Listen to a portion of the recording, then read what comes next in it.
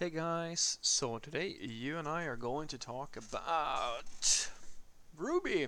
So let's get into it. So the question in question was, Frederick, can't seem to find any junior or mid-level Ruby on Rails position in my region. It seems that all the startups are looking for senior level developers. I thought the supply of Ruby on Rails engineers was less than the demand. What are some good resources to find junior roles? Well, the job postings would probably be a good start.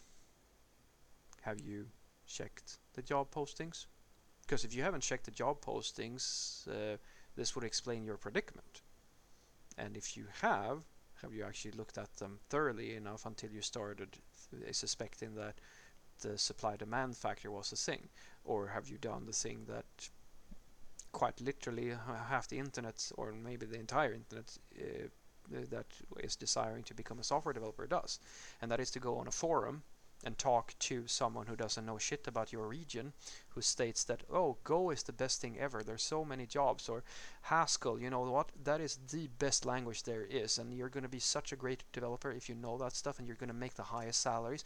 What they don't tell you is that that is true very much depending on where, like, the nuances, who you are, where you work, a few other factors.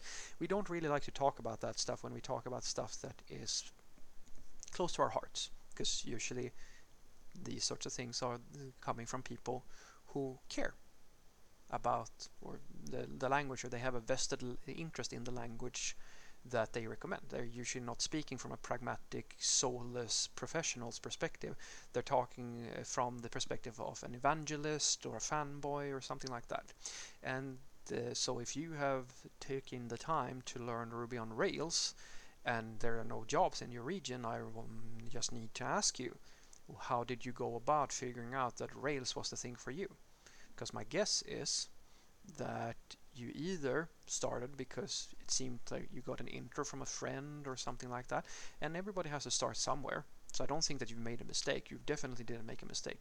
I'm just saying that if your expectations were that, oh, there's a lot of jobs for Ruby on Rails developers, uh, that might have been completely incorrect. You don't know because you didn't check. And if you didn't check, how would you know? Why are you surprised? Because I can tell you right now that it's probably not going to come as much of a surprise if you spend even the slightest amount of time looking at the job posting. Now, I don't think that everything you do should be related to that thing. I'm just saying that the just learning a language is not enough to guarantee that you're going to get a position somewhere. You need to think a little bit about, all right, if I start learning programming, that's a very good thing, but I might not be able to use that specific first language that I'm learning in exactly where I work. That's why you need to check it out. So that is the best research. That is the gold standard of all resources that you can possibly find. Everything else is secondary. Nothing is better than going to the job posting and having a look. What are people hiring? Okay, so if I search for Ruby on Rails on the job postings in my region, what are the results? And then read through.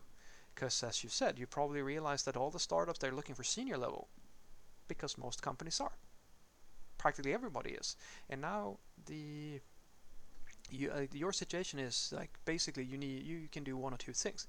Either you stick to Ruby on Rails and because you have some emotional attachment to it or something like that, or you just for whatever reason don't feel like it's feasible for you to learn another language, and try to find try to apply to companies where, because that is another resource that you can use, where you can simply talk to companies that are very, because the thing is, just because somebody is saying on a job posting that, well, we're just looking for a senior, that doesn't mean that they won't be looking for juniors in the future. So you can because if they're publicly saying that we're looking for seniors, you can still reach out.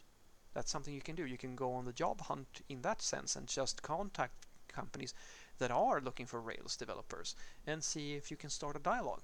that is also a very feasible thing you can do. In some cases you might actually find that, you know what, they actually did have a position for a junior developer here. It's just that they didn't take the time, or they didn't have the time, or whatever. They didn't make it a public thing. So you can reach out and just see, and this is the way that you can, I would say that this is your only option, apart from doing the cynical, cold-hearted, bitter professional move, and that is to look at, all right, where are the junior positions at, and what are they asking for? Instead of having the perspective, oh, I learned Rails, I'm going to find a junior position for Rails, you take the position, I'm a junior developer, I don't know shit about programming, but I really want to get into this industry, and I'm willing to learn what is necessary to do that. And this is just by the by, long term, that is probably one of the best moves you can make, because it's not always feasible for you to just go with your heart's desire and say, I'm going to learn this thing and I'm just going to work in that thing, because supply and demand is always a factor when you want to be paid as a software developer. So what I want you to take away from this is that I think that the best resources for you to find junior positions, regardless of if it's for Rails or for whatever thing you're using, is the job postings. Go and look at the job postings. If you're investing in technology or educating yourself in something for the purpose of getting a job, you need to understand if you're selling, like if you've learned a tool and you're selling skills in that tool, if nobody is buying the thing you're selling, it's going to be tough for you.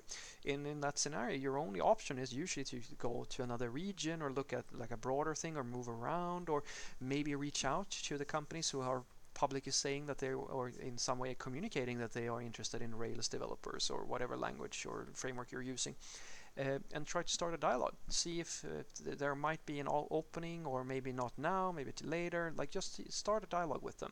That is the best thing you can do. And the other thing is that you take the pragmatist's mindset to heart and go, all right, I'm a junior developer. It's more important for me to get my foot in the door into this industry than it is to work in specifically Ruby or Rails. So I'm just going to look at what the companies that I can get a job at, what they're using, and then I'm going to invest in that instead. Because the thing is, guys, even if you do love Ruby or Rails or whatever above all else, well, you can get to be a senior in another way. You can go and start doing something else, get your foot in the door and learn how the industry works, and then switch to Ruby once you have those core skills in place. Because even though you may not be a senior in Ruby at that time, you can do that as a hobby thing and do something else as a professional, and then switch over when the opportunity presents itself. And trust me when I say this, there are many Go fanatic or Haskell fanatics or whatever who has the same sort of setup. They might be, because of their region, forced to work in something like Java or C# or so forth, but their heart's desire is really to work in Go. And so they do that in their spare time, and when the opportunity presents itself, they might actually switch. Think about it. I mean, I'm doing similar sorts of things as well, and a lot of people that I know do the same thing. It's not an uncommon thing. Have a great day.